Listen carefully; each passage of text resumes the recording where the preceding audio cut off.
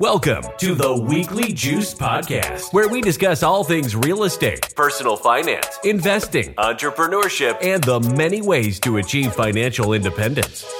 We interview accomplished investors and entrepreneurs with the goal that their stories inspire you to take control of your financial future. Here to get your creative juices flowing while also documenting their own personal investing journeys are your hosts, Corey Jacobson and Ryan Bevilacqua.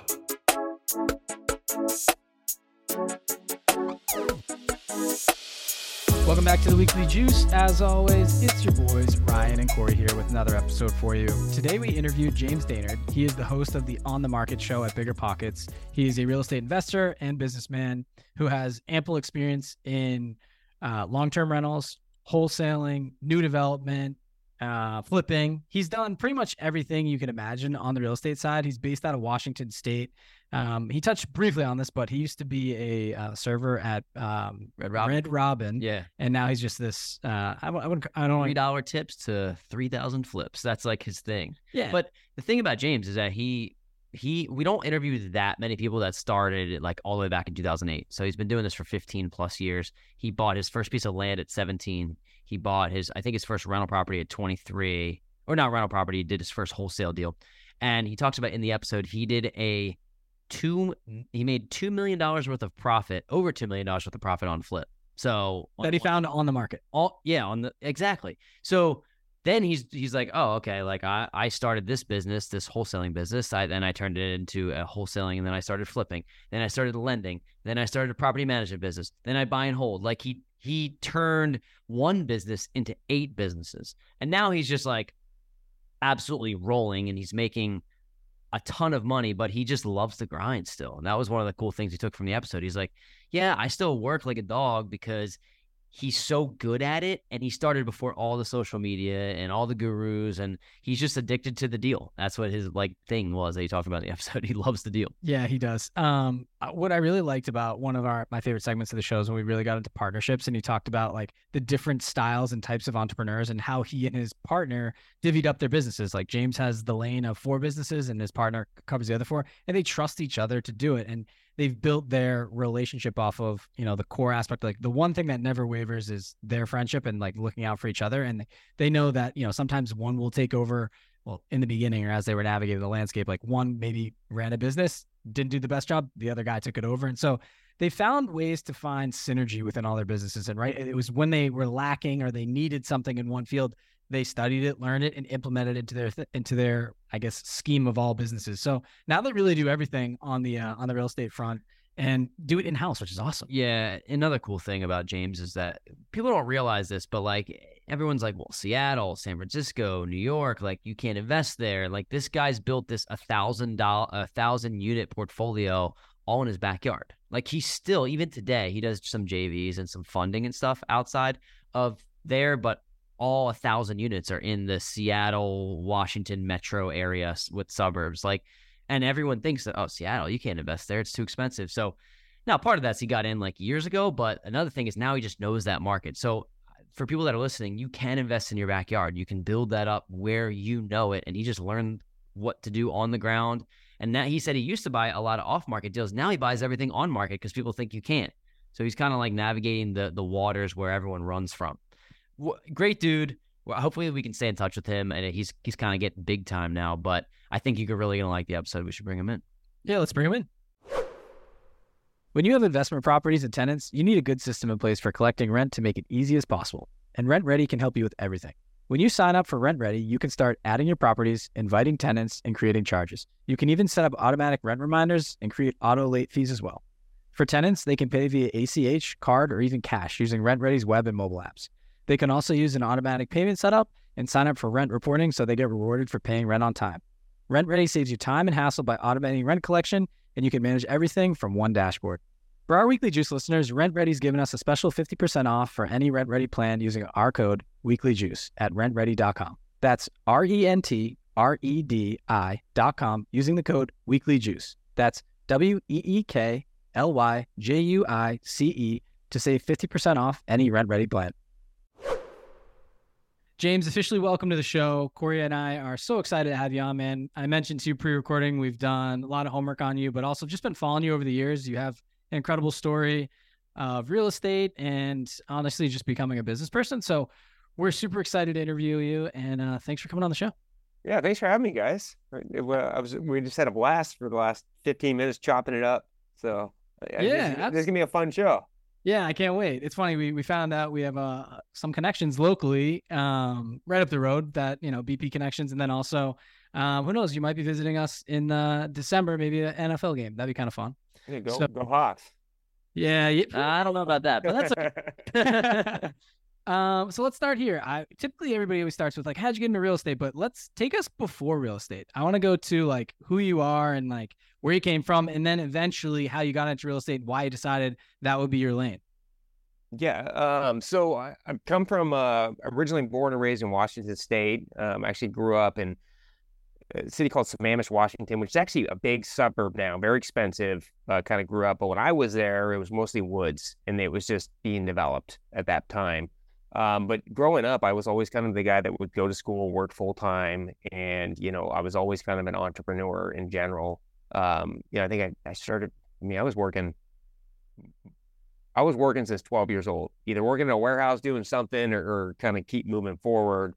And as I grew up, I saw a lot of my parents were in real estate. They would buy and sell properties, and I was a little bit of a saver, and so that's originally how I got in real estate, was just kind of working odds and end jobs as a kid. And by the time I was getting close to graduating high school, I had saved up about 20 grand, and I bought my first piece of land because there was lots being sold on a river in Washington State called Columbia. It is on the Columbia River in kind of the Lake Chelan area, which is a lot I definitely should have kept, but I bought it for 17 grand, and then I think I sold it 6 months later for 25, and I made like 5 grand, which was a huge return on my money at that point. And at 17 years old, the light started turning on that, hey, if you buy assets and you sell things, you can make some money. And that kind of stayed with me for life at that point. And then I eventually got back into real estate full time when I was in college. My senior year, I started kind of getting after it in real estate. And I originally took the job in real estate just for sales training, not even for a real estate job. And then it kind of took off from there. Yeah. No, I know that one of your biggest, like the way that you started was flipping, right? So it's funny that every flipper we talk to is always saying, man, if I would have kept a few more of these rentals, like I'd be on an island somewhere or something like that. I'm curious, what was it about flipping? It sounds like a big generator of cash, right? And maybe at 23, that was super exciting to you. Can you talk about the beginning of your flipping career and how that came to be? Yeah, actually, and I started with wholesaling originally. And how I kind of got in the business was my business partner today was selling cars, and he sold a car to somebody that owned a large investment company, and they buy properties at the auction. They were buying like 40, 50 properties a month down there. And then they had an off-market real estate team where they would give you leads. You go knock on the door, negotiate the contract. They would buy it, and you get paid a wholesale fee. But you had a built-in buyer at that time. And so I originally took the job because he had just started in the industry. And I was like, well, you know what? I'm a senior in college. I want to learn my kind of sales skills. I was originally trying to get into medical device sales. I was like, that's where I want to be when I get done with college. And I took this job just because it's door-to-door sales. Nothing's better than learning sales and getting the door slammed on you or getting yelled at on their front porch and learning how to kind of cool people down, handle objections.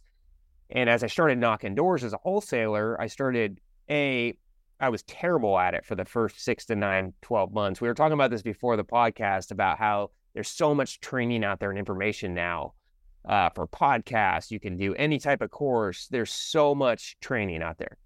Back then there was zero. It was very, very hard, right? Like there was no iPhones. It was, I feel like I'm dating myself really hard right now, but it was like we had BlackBerry Pearls, Google Internet, and it was just like you didn't really know what you were doing in real estate. And so I started wholesaling because it was the best way to train myself, like how to identify what an opportunity was, how to look at margins based on what the investors would tell me they would pay, based on their rehab budgets, what kind of returns they were making. And then also what it did is it opened my eyes for how much money you could make in this business. about, I was watching these people buy these properties off us. I get paid like a $3,000 to $5,000 fee. They would come in and buy it, renovate it, and sell it, make 40, 50, maybe 100 grand on these properties. And I was looking how big it was. And so as I progressed as a wholesaler, I went from being terrible, doing no deals in the first 6 to 9 months, to where I started kind of figuring it out with self-training and, just not kind of giving up. I started putting together some deals, saving the money, and then I started buying my own flips because I wanted to get to that next phase. But I guess going back to your question, I've always been a flipper and a wholesaler, and I am today, and I will always sell things because it has a really good purpose. That purpose is to grow your cash position, which is going to grow you as an investor. I don't have very many regrets in life about selling any property, even though they've all gone way up in value, because each one of those homes had a purpose for me at the time. And it was to grow my cash. And by growing the cash is what has put me in a financially free position today. And so, yes, would I be more wealthy today if I would have kept some of those rentals? Probably. But actually, that's an answer I can't even say, because that cash, I was able to grow it so fast over an 18-year period that even if I would have kept them, it might have offset the appreciation. And so I don't really get too much regret on selling properties. I mean, especially from coming from being a wholesaler. That's the whole name of wholesaling, is you're giving away an opportunity for people to make money on. So I'm pretty well ingrained that you're leaving money on the table when you wholesale, or when you flip properties, you can keep them longer. But it's just a part of the business. Well, we were joking before the episode started that, like, you just got into the podcasting ecosphere and talking about your business the way that you do now in the last few years. And everyone that we talked to that had started in 2005, 6, 7, 8, 9, whatever that is, they're the ones who are so much further ahead than everyone else. And you were doing the real work. Like, you were on the ground. You were doing it without this system of training and videos and YouTube. So I find that really interesting that you're able to now share your story. And it's like talking with somebody like you who's done the amount of deal flow that you have this accumulation of experience, and it's just cool that you can now share it with everybody, even though you hadn't been doing it for so long. The sharing aspect, I mean. Yeah. The whole podcast world, at the end of the day, I am a deal guy. I'm addicted to the deal. Like our softball team's called Deal Junkies. We're a bunch of deal junkies in our office trying to get those things, get the next deal done. And, but as you kind of, when you start out and it's so new, like the amount of information that's out there right now is people can hang in there a lot easier. Like if you strike out, you can go listen to 100 great things. You can go on Bigger Pockets. You can go on, the Weekly Juice. You can learn the information and adapt. Back then, it was like either sink or swim. And so most of the people were sinking. And it came down to work ethic and drive. And so I'm grateful to start during that time, because you had to work your way out of the hole. And if you could really train yourself on how to do that and just put your nose down and just get after it and not take no for an answer, it really trained you. I mean, that's why I think I work so hard today. It's because it was just like, it was constant failures until it became success. And just by ingraining, now it's like people have it so easy, they can kind of bypass all that. But then, it makes you take it off the gas. Yeah, I was going to say it's funny that you mentioned, like, what I want to talk about is basically you could take you out of the game right now and start from zero, and I know it would be light years ahead of someone in 3 weeks or a month's time by just going through the motions of what you've already done. You know how to pick up the pieces. There's other people that if they took the media away, they took all the podcasting, all that, they'd just be like, they'd be caught with their pants down. They would have no idea what to do. So I think that basically is a testament to, I'm glad you brought up the failures, right? Like, we've learned that over time, like, everybody wants to get to that mountaintop and they want success, right? But it's all the things you've learned throughout the journey that lead you to that success. You look back and like, dude, I wouldn't be who I am. You mentioned all these properties that you did give up and you forego. Like, you don't have any regrets, because each of those were a stepping stone to where you got to today, right? Like, it's just a little lesson along the way. We've got burned a couple times, and for us, it pisses you off, right? But you learn what not to do the next time, right? You vet people a different way, or you look at a deal 3 different ways that you did the first time. We had a property that literally burned down to the ground. We're like, dude, we've been through some of the worst already. Like, we're figuring it out, and you can't just talk about figuring it out. We've gone through the motions, right? And I think about that all the time. Like, we've kind of shifted gears over the last 6 months and have been more on our podcast grind, our social media grind, and like trying to build a business that way. But to me, I'm like, are we missing out on some long-term portfolio lessons, right? We try new things. So it's interesting. There's just so many different things going on. You mentioned information overload. I think that is a benefit to some, but also a hindrance to others, because you don't know what to do. Like, you take all this information, like, okay, I can go left, right, up, down. You wake up 6 months down the line, you got 4 businesses running, and you're like, dude, should I just do one? Like, I don't know where to go. So that was just a mouthful there. But when I wanted to, that's personal. Like, Corey and I are going through this. We're like, whoa, we need to like shave some things off. We're like 3 masterminds. We got like 4 businesses. We're like, dude, maybe what do you have as a recommendation? I know you're a wholesaler, flipper. Like, do these all tie into each other, or do you kind of like streamline your business into one lane? Yeah, so they all tie into each other, and that's the key to kind of scaling in this business. And I guess going back to why I don't have any regrets selling properties, a lot of that cash that we generated helped us start these other businesses that are all very passive for us, and we do really well. And one thing that we learned, right now in the Pacific Northwest, we operate 8 full-time real estate businesses, and they all are somewhat integrated to where they work together. We have a wholesale company where we sell off-market deals. We have a lending company that provides short-term financing, bridge loans, Washington State for hard money, whether it's fix and flip BRRRR, short-term capital. We have our brokerage that specializes in helping investors secure investments and then going through the system to get them. We teach investors how to get the highest and best use with the construction plans, whether it's through fix and flip and BRRRR properties. And then we have our other service businesses, like a call room where we do professional calling for other wholesalers out there and brokers to generate lead flow. And then we have our investment businesses, which is our fix and flip, our development, our syndicating business, and our property management company. And these are all companies that have been introduced over time. We didn't start with them all. It started with, it's all about the key to scaling real estate, because that is the problem. There's so much information out there. And then each one of those categories all get their era of like short-term rentals was a huge era for a couple of years where everybody wanted to do short-term rentals. Now, when you talk to people about short-term rentals, not so much, right? They get their hot moments. And, for us, we've never chased the hot moments or the shiny things. It's just, what is the next logical step in our business? As wholesalers, we learned how to find a good deal, source it, get a good margin on it when you're buying at day one. Then from there, we became flippers because we knew how to get the deal. Then we had to, perfect the stabilization of the property. How do we make it highest and best use? That's construction. From there, we also needed funding for those deals. And so that's where the hard money aspect came in, of funding it ourselves. So it's always been these logical steps over time, and they always complemented what we were existing doing. We never kind of took that step before we mastered that and then went to the next step. And I think that is the key. And a lot of people get lost on that right now because there's so many avenues to make money in real estate. I mean, we have 8 companies, but we could still do 100 more things. It's about doing the things that work inside your existing systems.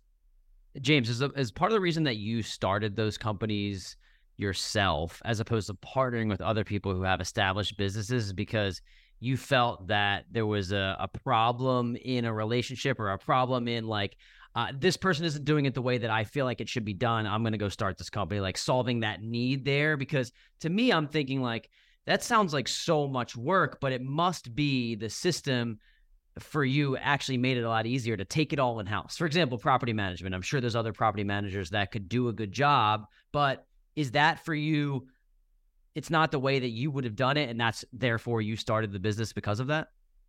Yeah, and it's also a scaling thing at that point. We used to use property managers when we had 20, 30 doors.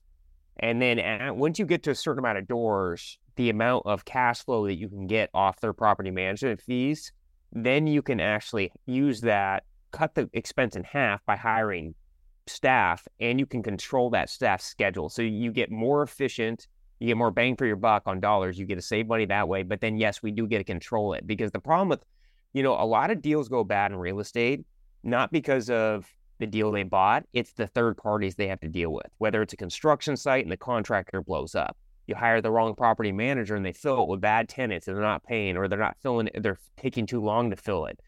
And so for us, we do like to eliminate those third parties because we want a system. If you have a full team focused on that rather than a bunch of different services for other individuals, you get better performance.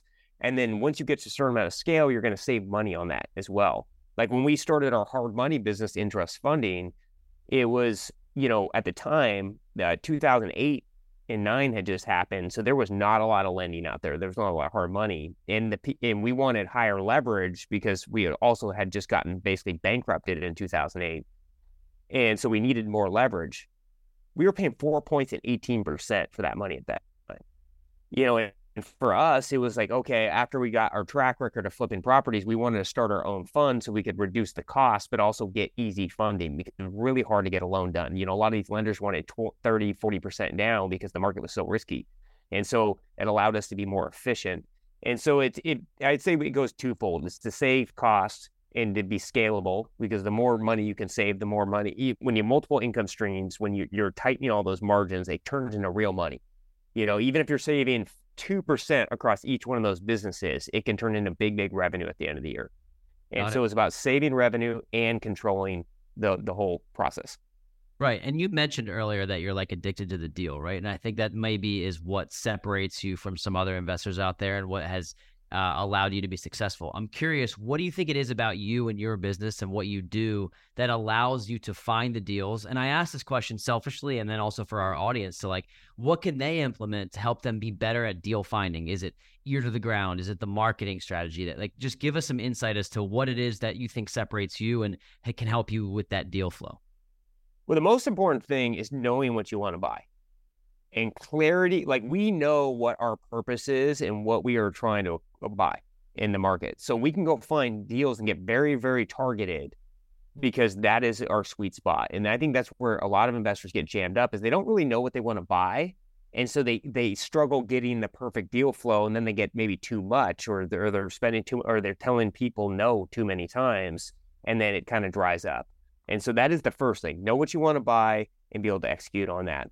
But the way the way that we've done really well in our lives is, and going back to that whole deal junkie thing, I am a deal junkie. I get off about when people think that you can't do it, and then you come up with that magical equation of formula to do it. Like a lot of the properties we buy and crush are on market.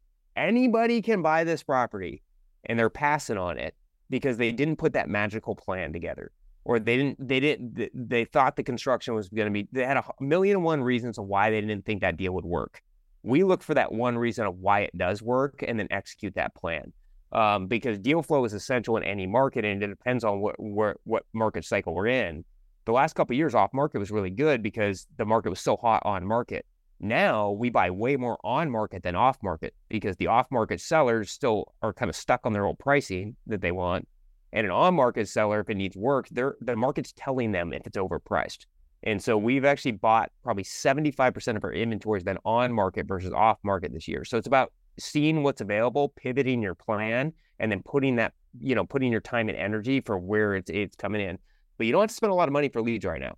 They're right there on the market. That's awesome. I feel like a lot of people are, oh no, I can't get anything on the market. I got to go off-market deals. Oh, it's too much for me. I'm just going to wait until the market changes, right? Or the cycle changes for where real estate is.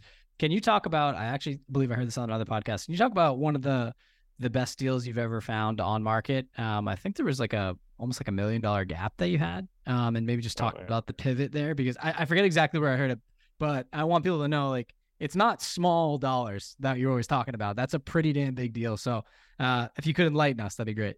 This was a mega deal. It was an absolute ripper. And this thing was, so there was a property that was located in Bellevue, Washington, in a better part, it was kind of West Bellevue. This would be our higher end neighborhoods where, properties sell, it's anywhere between 5 million and 20 million. So very, very high end neighborhood. Yeah. Big dog neighborhood. And there was a property that was listed on market for over a year, and this property was rotting. And I had known this property very, very well because I actually had knocked on the door in 2008 on it and in 2010. It was one of those projects that were one of those fake builder, basically it was like a fraudulent build in the 2006-7 2008 eras, there was a lot of straw buyers and weird stuff going on, where a lot of fraud, where people were building homes, taking out way more money than they needed, they're pocketing the construction funds. Got it. Okay. And so I knew this property for years, and what had happened is it went through 3 different developers' hands. In the 2008, it got sold at the foreclosure auction. That developer worked on it for 2 years. Then they went bankrupt. They sold it off again. And the third guy was sitting there jammed, and they just had given up on it. So it was a property that was all the way down to studs. It was a 6,800 square foot, basically mega mansion on a big lot.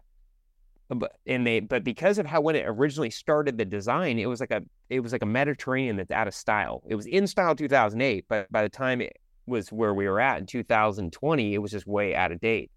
And so this property was listed for $3.9 million. For $3 million for, I want to say, a year. And we kept looking at the deal, and it wouldn't work, but when it first listed by any means, we would have needed that $2 million. But as the market was climbing, we kept recomping it. And finally we go, okay, there's an opportunity here. But there was nobody that had listed this. And we didn't get a great deal. It was listed at $3 million. The guy was being firm. We ended up paying I think he dropped it down to 289, and then we ended up paying about 2.7 for it. So not a big discount for being on market for that long, but it was just all about the math.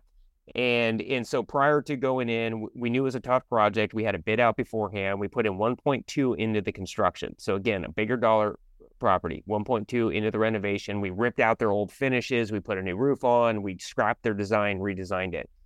Now, this is also when the market hit the accelerator. So we had the property performed at 4,995 because we had discounted it pretty far down just because of a couple of different locations, and that we felt like the property was stale just from all the years of being marketed. But when the market hit, and the good thing about being in luxury markets or higher end neighborhoods, when a property's values go up 20%, and you're talking about $1 million, that's $200,000. And then you're talking about $5 million, that's $1 million. Yep. And so when markets hit, they hit. And so this property we were able to turn this property in 9 months because we had negotiated that we got to close on reissued permits, got the permits reissued, 9 months to finish. And in that 9-month period, the property went from being worth $5 million to $6.5 million. And so we ended up paying 2.7, put 1.3 into it, and selling it for 6.5. In a 9-month $2 million. I mean, all fees aside and all that stuff, but like the math is saying 2.7. You're all in for 4, and you sold it for 6.5. Correct. And we did bring in a money partner on that one too. One of my old clients. But it's because we were in cash on that deal too. No ever cost. That's insane, dude. Yeah. So that's just a testament to like really, really knowing your market. And that's kind of like the question that I have here. Is that why, and what I've heard about the strategies that you use, is that you really only invest in, I don't know if it's your backyard. It's maybe not your backyard anymore, but it was like right where Is that still true today? Did you get to a point where you're scaling outside of that? But it sounds like the reason you're able to execute on that deal is because you know that market better, or just as good as any real good investor would in that area. Is that true? Yeah, I'm a true backyard investor. And, I split my time between California and Seattle, but I still come up here every week.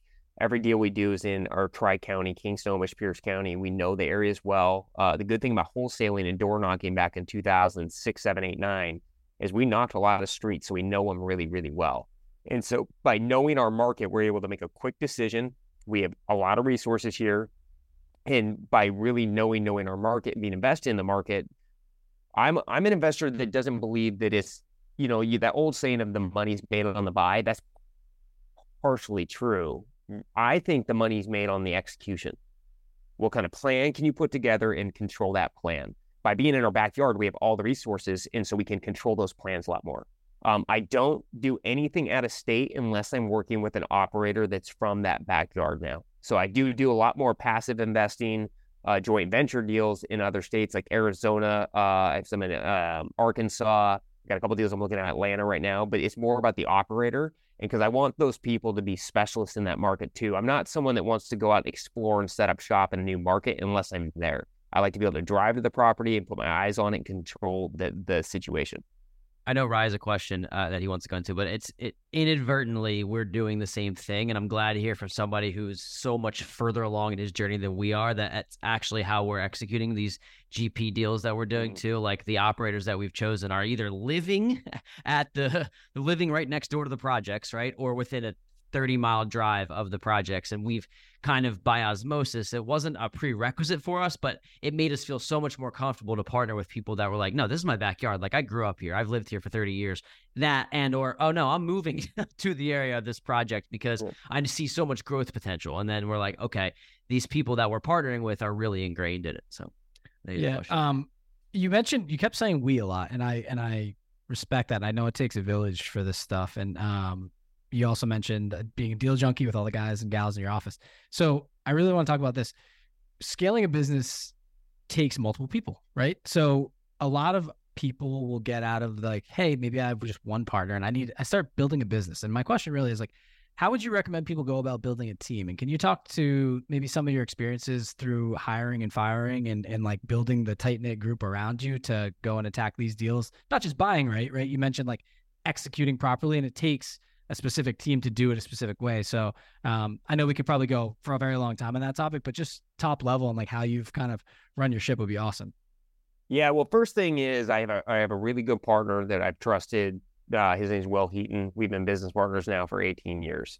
One thing that I think we do really well is we're divide and conquer guys. We truly believe too many cooks in the kitchen is a bad thing. And so we have, out of our 8 businesses, it's really split 4 and 4. I have my set, he has his set, and we're there to help each other, but we give free autonomy to run it however which way you want to run it. And whether it's good or bad, we trust each other. Like, if it's and so that helps a lot because that allows us to scale more because we can stay focused. If I was focused on all 8, I'm going to get spread out too much and I'm going to become very inefficient. The other thing that has worked out really well for us, and we've grown from, when we first started our business on our own in 2008, because we originally opened up shop the month before subprime mortgages blew up. So not a great time to be putting all your money into real estate. But we only had 3 employees at the time, and then the rest were all salespeople. Now we're up to about 85 employees. And so we've grown through all the businesses. And one thing about being a business owner, having that many employees it's a great thing, but it also can be a lot of headaches. You got to deal with a lot of different personalities, a lot of different fires, a lot of things going on. But one thing I have learned is the longer they're there and the better people that you find, the easier life gets. And so we really value our employees as far as investing, not just payroll to them and giving them money, but growing them as individuals. Our average employee has worked for us, like at our brokerage, for example, our average person's been there for 8 years or more. They don't leave. And it's because we support their own goals, whether it's buying their own house and helping them put up the money for the house, getting it renovated. If they want to start flipping, teaching them how to do that, giving them access to more capital. If they want to buy rental properties, so we help them grow as not just employees, but as people. And if you invest in them as people, they're going to be with you for a long time, and they're talented. They know what's going on, and then they can help run your business a lot more. So, I think the 2 things are find the right partners and don't pick on any partner, because I've had bad ones too in the past, or I wouldn't say bad ones, partnerships that didn't work out. And invest in your people to where you're growing together. The more you grow together, it's more of a family than a business. Thank you. I have 2 on this. I think it's a very important topic because there's a lot of people in there that are like whether they're starting out or they maybe have 10, 15 units. They're like, dude, I need to really scale. I need to maybe I hire out, maybe I get another partner. So everyone's always looking, right? We talk about like vetting different people. So this is a more personal one. We'll lay it on the line for you, but it's like Corey and I are, we do 50-50 on most things. And we're getting to the point where we have multiple businesses. And so we're trying to get to the point where it's not one person. I feel like we've kind of spread ourselves thin a little bit, right? Like if I have my hands in all of the projects, but just a little bit in each, right? And so does he, then it's like, okay, like we're both doing a little bit here and there and you're just kind of like always in the weeds. So can you maybe talk to the point of like how you guys decided to break off and like, here's your 4, and just take it and run with it? Like we trust each other. We need to get, I think a little bit, and we talked about this recently, better about dividing and conquering, because we've already been leaps and bounds from where we thought we were, but we can tend to both be visionary in a way where, and I personally, I'm just like, I've gotten to a point where I understand that we both can't be visionary. So I've started doing more of the integrator type stuff, and he has too, but I know it's more of a heavy weight on the shoulders. So I'm trying to find a way to optimize our skill sets a little bit more. And he said this to me today. It was actually great. It's like, dude, I'm a perfectionist, so bear with me there. But like, it's very hard to find someone that's going to run things exactly the way you want them done. And you've seemed to find a way to trust your partner to go do the things. And I do trust Corey. It's like, but you always want to have a little touch in something. And I know you can't. So just looking for some advice based on all that, and maybe how he and I can optimize a little bit better. Yeah. So how we kind of broke it's a constantly an evolution. So there's actually been businesses that we've swapped too, where he was running one of them, and so basically how we have it divided those, I'm more the forward facing sales. I do the sales. I'm working with the clients. I'm more out and about because that's also just my personality. We looked at what our strengths and weaknesses are. I'm one of those people that can be with clients all day, talk to them all day, and it doesn't really drain me down. I can sit there at a conference and talk to people for 10 hours. I enjoy teaching, I enjoy training, and I also just enjoy getting a deal done, which is really helpful for my sales team. And so I'm more, general sales, working with the team. Will does a lot more of like the bigger process stuff where he can just meet with the team. He's more introverted that way, where he wants to just work with the team and get things done. So he does like our large syndication renovations. He does our development projects, our lending business, because it's a little bit less forward facing to the consumer. I'm more towards the consumer because that's just my strength. And then I also do the fix and flip projects as well.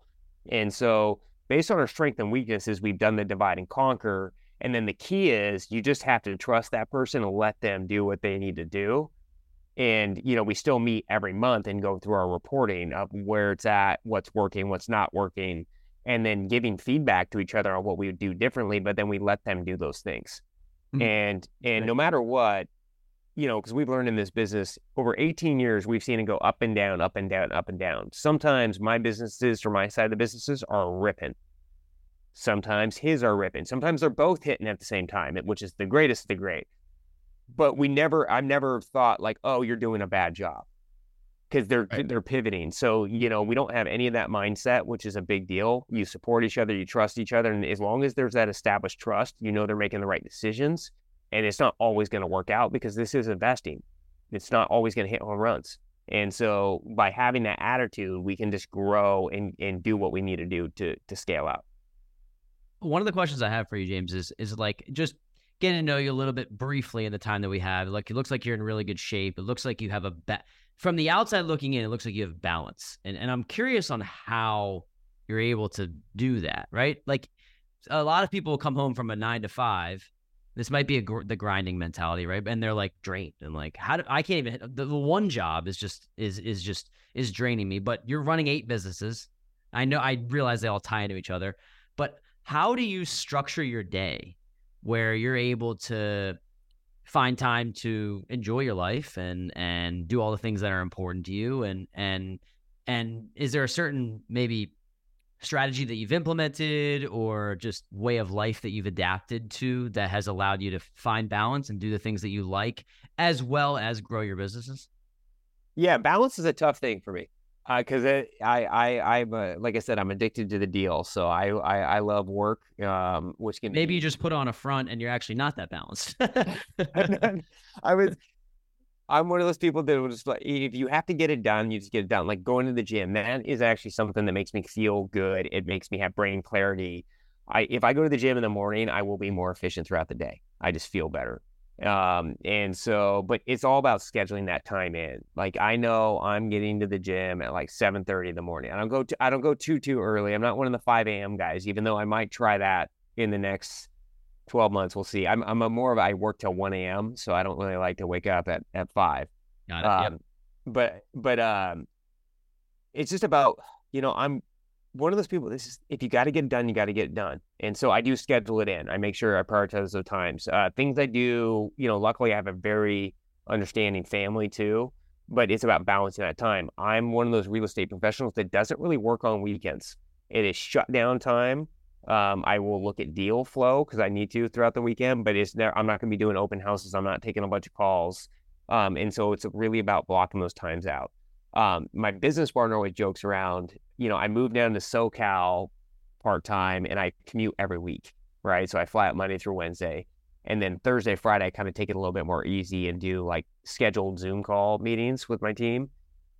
But when I'm in town, I'll get to my office at 8 and I don't leave until 11 at night. I just work and get it done, and which gives me a lot more time. But he always jokes, he's like, you needed a state in between you to balance yourself out, because town wasn't enough. You needed a full state line. I need Oregon in between me to slow me down. But I would say that's something I struggle with, and I think entrepreneurs have that. I think they're the entrepreneurs that don't want to do anything and they want to delegate everything out. And then there's a quarterback entrepreneurs that want to be on the field all the time. I'm definitely one that wants to be on the field. But it is a struggle. Balance is a tough thing. It is something you got to constantly work on. But scheduling and sticking to the schedule has been, it's just those simple steps go a long, long way. Well, I appreciate you saying that too, because, there's a lot of, and this is how I know that you're not like the marketing guy that like, and you were doing the work too, because there's people that'll come on podcasts and they're so polished and they're so like it makes it seem like everything is the exact way that they want it to be all the time. And you're just telling me straight up, you're like, well, I struggle with that. Like, that's not perfect in my life. Right. And I think that's important because the real information of like, no, to get to where you are, like to work that 8 to 11, like that's kind of what it is, man, even at this stage, right? So I like that people are able to listen into that, an insight of somebody who's been doing this for 20 years, that it's not like it is all perfect and you have this, you're working, at this point, you're working 4 hours a day. Like, that's not how this works. So I appreciate you bringing that up. Yeah, and I think a lot of people, though, you get to the point where, let's just call it like where James is, you can retire, right? But you won't, because you have this skill set now and you have this wherewithal and this inner drive to even get you to where you were, that you're just like, it's so hard to shut it down. Like, you're just like, why would I? And I'm good at this. I have fun. I love chasing the deals. There's a lot of different things. So for me, I think I might be more so, I really like the analogy they said there, like the quarterback type entrepreneur. Like, for me, I like being in the weeds, like not in the weeds, but I like to have the control to be able to put some creative flair on it and be in it and like see it unveil from the things that I have done. Hiring out is daunting to me. I think to Corey too. It's like, it's great. It sounds awesome to have like some of your freedoms back, but to go through all the motions of actually writing out or maybe doing a Loom video on exactly how we want it done, and then still knowing that they're probably going to mess it up in some type of way, is annoying to me. And like we've had some experience. We've done some VAs from overseas, and just people in general, maybe VAs in the States. Like, here's how we like doing it, and XYZ follow this, and they'll still like won't do it the right way, and it takes to motivate them, and right, there's a whole different thing to that, like to train the team and right to keep people, like you've clearly done for 8 years as your average time to keep someone. That's amazing. They feel valued and you're helping their lives. It's not easy. And I don't want to like dumb it down and say babysitting, but like in my W-2, I've gone from, we both work in sales, and so we've managed a sales team, and then we've also been the headhunters, right? And I've just found personally, I like being a headhunter. Maybe I'm a deal junkie. I just like getting after it. And the thrill of the chase is sick to me. Like, I just love it. And I found that I'm not the best at managing others. Like, I'm like, nah, dude, this is how I do it. Fuck it. Let's go. Like, I want to rip and grind, and not everybody's like that. And so I personally struggle with that. And it takes a certain person and team to be able to do it. So I just appreciate you bringing that up, because it's hard to, you got to realize who you are, right? And like, in like talk about it, because then you know how you can, I guess, like map out the future and attack it. So it was more of a selfish thing for Corey and I. I'm trying to like help navigate. I feel like I've been a little bit overbearing recently, and I'm apologizing to my guy. Yeah. It's just we're on a path, and I feel this big momentum ball, and I don't wanna let it pass us by. Maybe also I'm being a hardo because I'm a new dad, so like I see this little thing that I gotta take care of forever now, and I'm like, dude, we gotta get after it. Like, what are we doing today? Let's go. So thanks for being so candid with all that. Yeah. Well, and one thing that, I think, and not everyone's going to agree with this, and probably some people are going to hate on this a little bit, but I truly believe balance is earned. Who says that you're not supposed to, like, America's hard. The great thing about America is you can make whatever you want, but you got to earn it. And so for us, it was about putting in those hours up front. Now I'm balancing out more. I've earned that financial freedom. I've gotten to that spot to where now I can balance down, and it comes down to the balance now is more about me just doing things differently and investing in people rather than just projects and scaling that way, because it frees up time. You give up money, but you've already earned the money that you needed. And so if I think a lot, especially in the land of influencers now, everyone's about financial freedom. Well, oh no, you need balance, you need to work. And those are all things that, yes, you definitely need. Everyone needs that in their life, but you need to earn it. And now I feel like no one wants to get after the hard work in the beginning. They just expect it. And, forget that. Go get it and then get the balance and perfect it out. Yeah. And I think a part of that, James, is sometimes I look at it, it's like not even the fault of the generation, even the fringe of I'm a millennial, like that generation, but Gen Z is like, you turn on your phone and you see somebody that looks like they're crushing it, looks like they're killing it. There's instant gratification that feels like this can happen. You can be financially free within 1 year. And it's like, I think it is the wrong messaging. I think it'll screw some people up. And I think that is why there is maybe an anxiety ridden or depression is more of like this thing that's in the air, because you grew up in an area in a time of life where you didn't have all of this on your phone, looking at like the next big entrepreneur who might be having everything fake on credit cards anyway, but it looks like they just scaled their business to 10 million in the last 5 minutes. And you're like, what the fuck? Like, how did they do that? I want to be like that. I got to be like that. And I think I can just tell you fell in love with the grind. Like, because you wouldn't be working this hard or doing what you do if you didn't absolutely love what you're doing. You wouldn't work 8 to 11. You don't have to work 8 to 11, but you love it. And I think that the more people can fall in love with that, what is the thing that you really enjoy doing? Now, you don't have to work 8 to 11, but your business might take a hit based on that. So I know a lot of topics covered there, but my point is that I think that process driven, that process oriented is really what will ultimately lead to your success as a business owner or entrepreneur. Yeah. Put in the work. Yeah. It's not given to you. Yep. Yeah. One last one and then I'll let you go. So it's based on the work. There's a lot of what I think is lacking on let's call it on social media, right? And like you talked about this or touched on, is like you just see the end result, right? You never see the journey in the day to day. You could see all the clips people put out, you see the podcast episodes we talk, but like once these are done, it's like, dude, you got to take the information you learned, whether it's on a podcast, on YouTube, or it's reading, and put it into action and try it. What I've learned is that we've both learned this in the last couple of years, like we've established something, but you need to have the system ironed out in the back end for things to absolutely flourish, like so you can get more of a plug and play, right? So I'm thinking like specifically when it comes to like funding deals, right? Or like a website, or getting people on your email list, or building a brand. There's so many things out there that you need to take into consideration that aren't just hey, let's just like record a video and throw it out. There's so many different avenues you got to think about. So for us, that's one of our big goals is not really goals, but like tactics that we're working on right now is like really streamlining and sharpening our systems, because those are what we found is like you can get caught with your pants down and you're like, oh dude, like shit, like I just didn't have that. And someone's like, how do you do XYZ? You're like, I don't know. We just figured it out.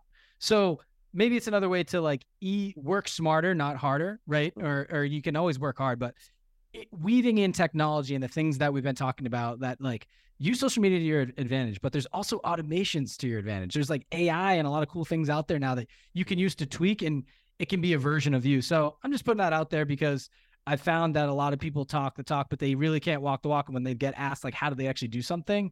They really can't explain it. They say, oh, I pawned it off to someone else. And I think the guys like you who can explain step by step how we did it, and you could throw them into a system, those are the guys that we want to be surrounded with, because you're the real deal. So we've seen some phonies out there. Yeah, we have. So as we wind down the show here, I probably should have asked this question earlier, James, but can you just give us a scope of what your portfolio looks like now? And the reason why I asked the question is because I want to know what the next maybe 1 to 3 years looks like for you, what area of your business you're focused on and scaling, and maybe it's all of them. But what does your portfolio look like? Are you more focused on the flipping, the rentals, the lending? What's your vision for the next couple of years?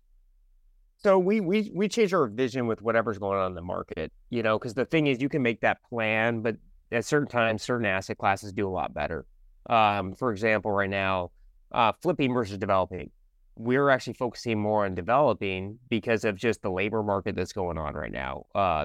Costs went through the roof, but as costs have slowed down, we've noticed that it's actually way more efficient. The development costs have dropped a lot quicker than the fix and flip costs because it's who you're hiring, right? They're more educated, they understand pricing, whereas the fix and flip maybe not quite as much. So there's less issues. So we're focusing on more of that right now because that's just where the gap is.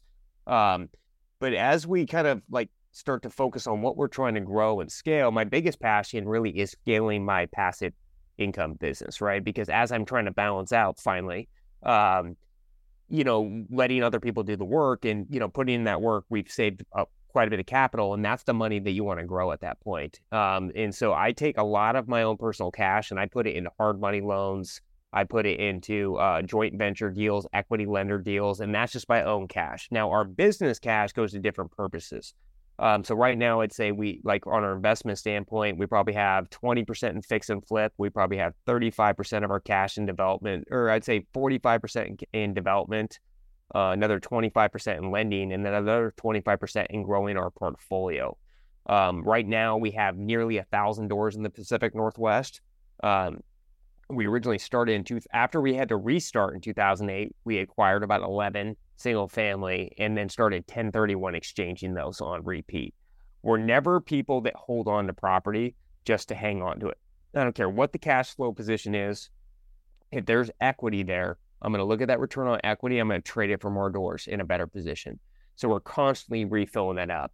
But typically on average on the units we buy, we're buying 70% of them are with syndications, larger projects, and then we're always buying in 30% just individually owned smaller units that are going to be like 10 units and around that count. So it's always growing that.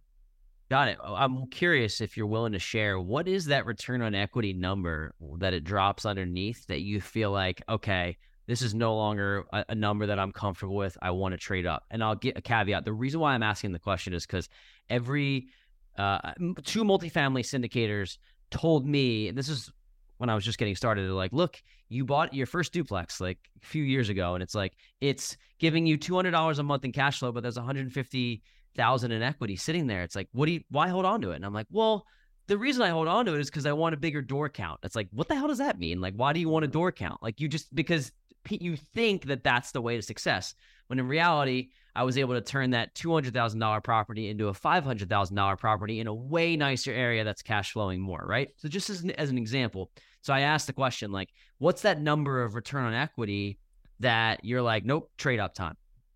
Yeah, and it depends on what the asset is, because there is some things that if they have extra kickers in there, I don't use the return on equity as much. And the equity kicker would be like, I like to buy, I still buy small rental properties today. I think that's a huge mistake when people start growing and they're like, I'm only buying apartments now. I'm big time, which yes, it's more efficient. We like to buy large apartment buildings too, but those little deals have a lot of impact if you're buying the right ones with zoning. So I'm always targeting ones that have zoning upside. And that I don't look at return on equity as much because I'm more timing the market going, okay, this thing is maxing out. It's time to sell it off. There's a bunch of development sites that we had bought over the years, kept as rentals, that we 1031 exchanged out because the dirt went through the roof over the last couple of years. And then there were some that we felt like had a lot more growth that would be a bad return on equity, but we think there's a huge X factor in the deal.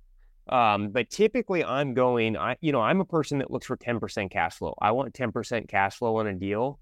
And for me, I will sacrifice my 10% cash flow if I'm buying a large equity position, so then I can 1031 it out and then get into that 10%. And so I run my return on equity. If it's lower than 8%, I'm going to most likely trade it out. But it's more than just running that return on equity position. It's what can you trade it into at that point? Because the key to scaling your doors is not being complacent. I'm never complacent with what I have. Once it gets that giant equity position, I'm going to 1031 exchange that. And I'm not just going to 1031 exchange it for better cash flow. I'm going to go for a better equity position and get another value add and then increase that equity by 2x again. And as long as I keep doing that, that's where you can get to the large unit counts, because it's just a domino effect from there. At some point, we will take all our 1,000 doors that are scattered throughout Seattle, which is inefficient to manage. And once we want to start unwinding it down, we're going to 1031 all those into one big giant site. So it's efficient, it's financially free, and we can then kind of take it off the gas. But until we're there, we're always going to be trading out. But for me, 8% is kind of the number because I know I can get 8 to 10%. If not, I can at least pick up a huge equity position that will kill the 10% anyways. Got it. Okay.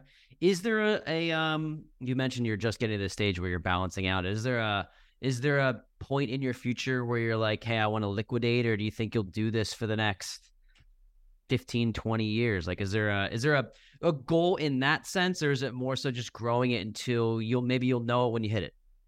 I will never liquidate out of all my holdings. I will sell them and reposition them, but once where they go into the holding bucket, I don't try to take that cash back. That is the purpose of the long term. Because one thing, yes, we're buying sellers, right? We fix and flip, we develop, we wholesale, but the wealth is made on keeping them.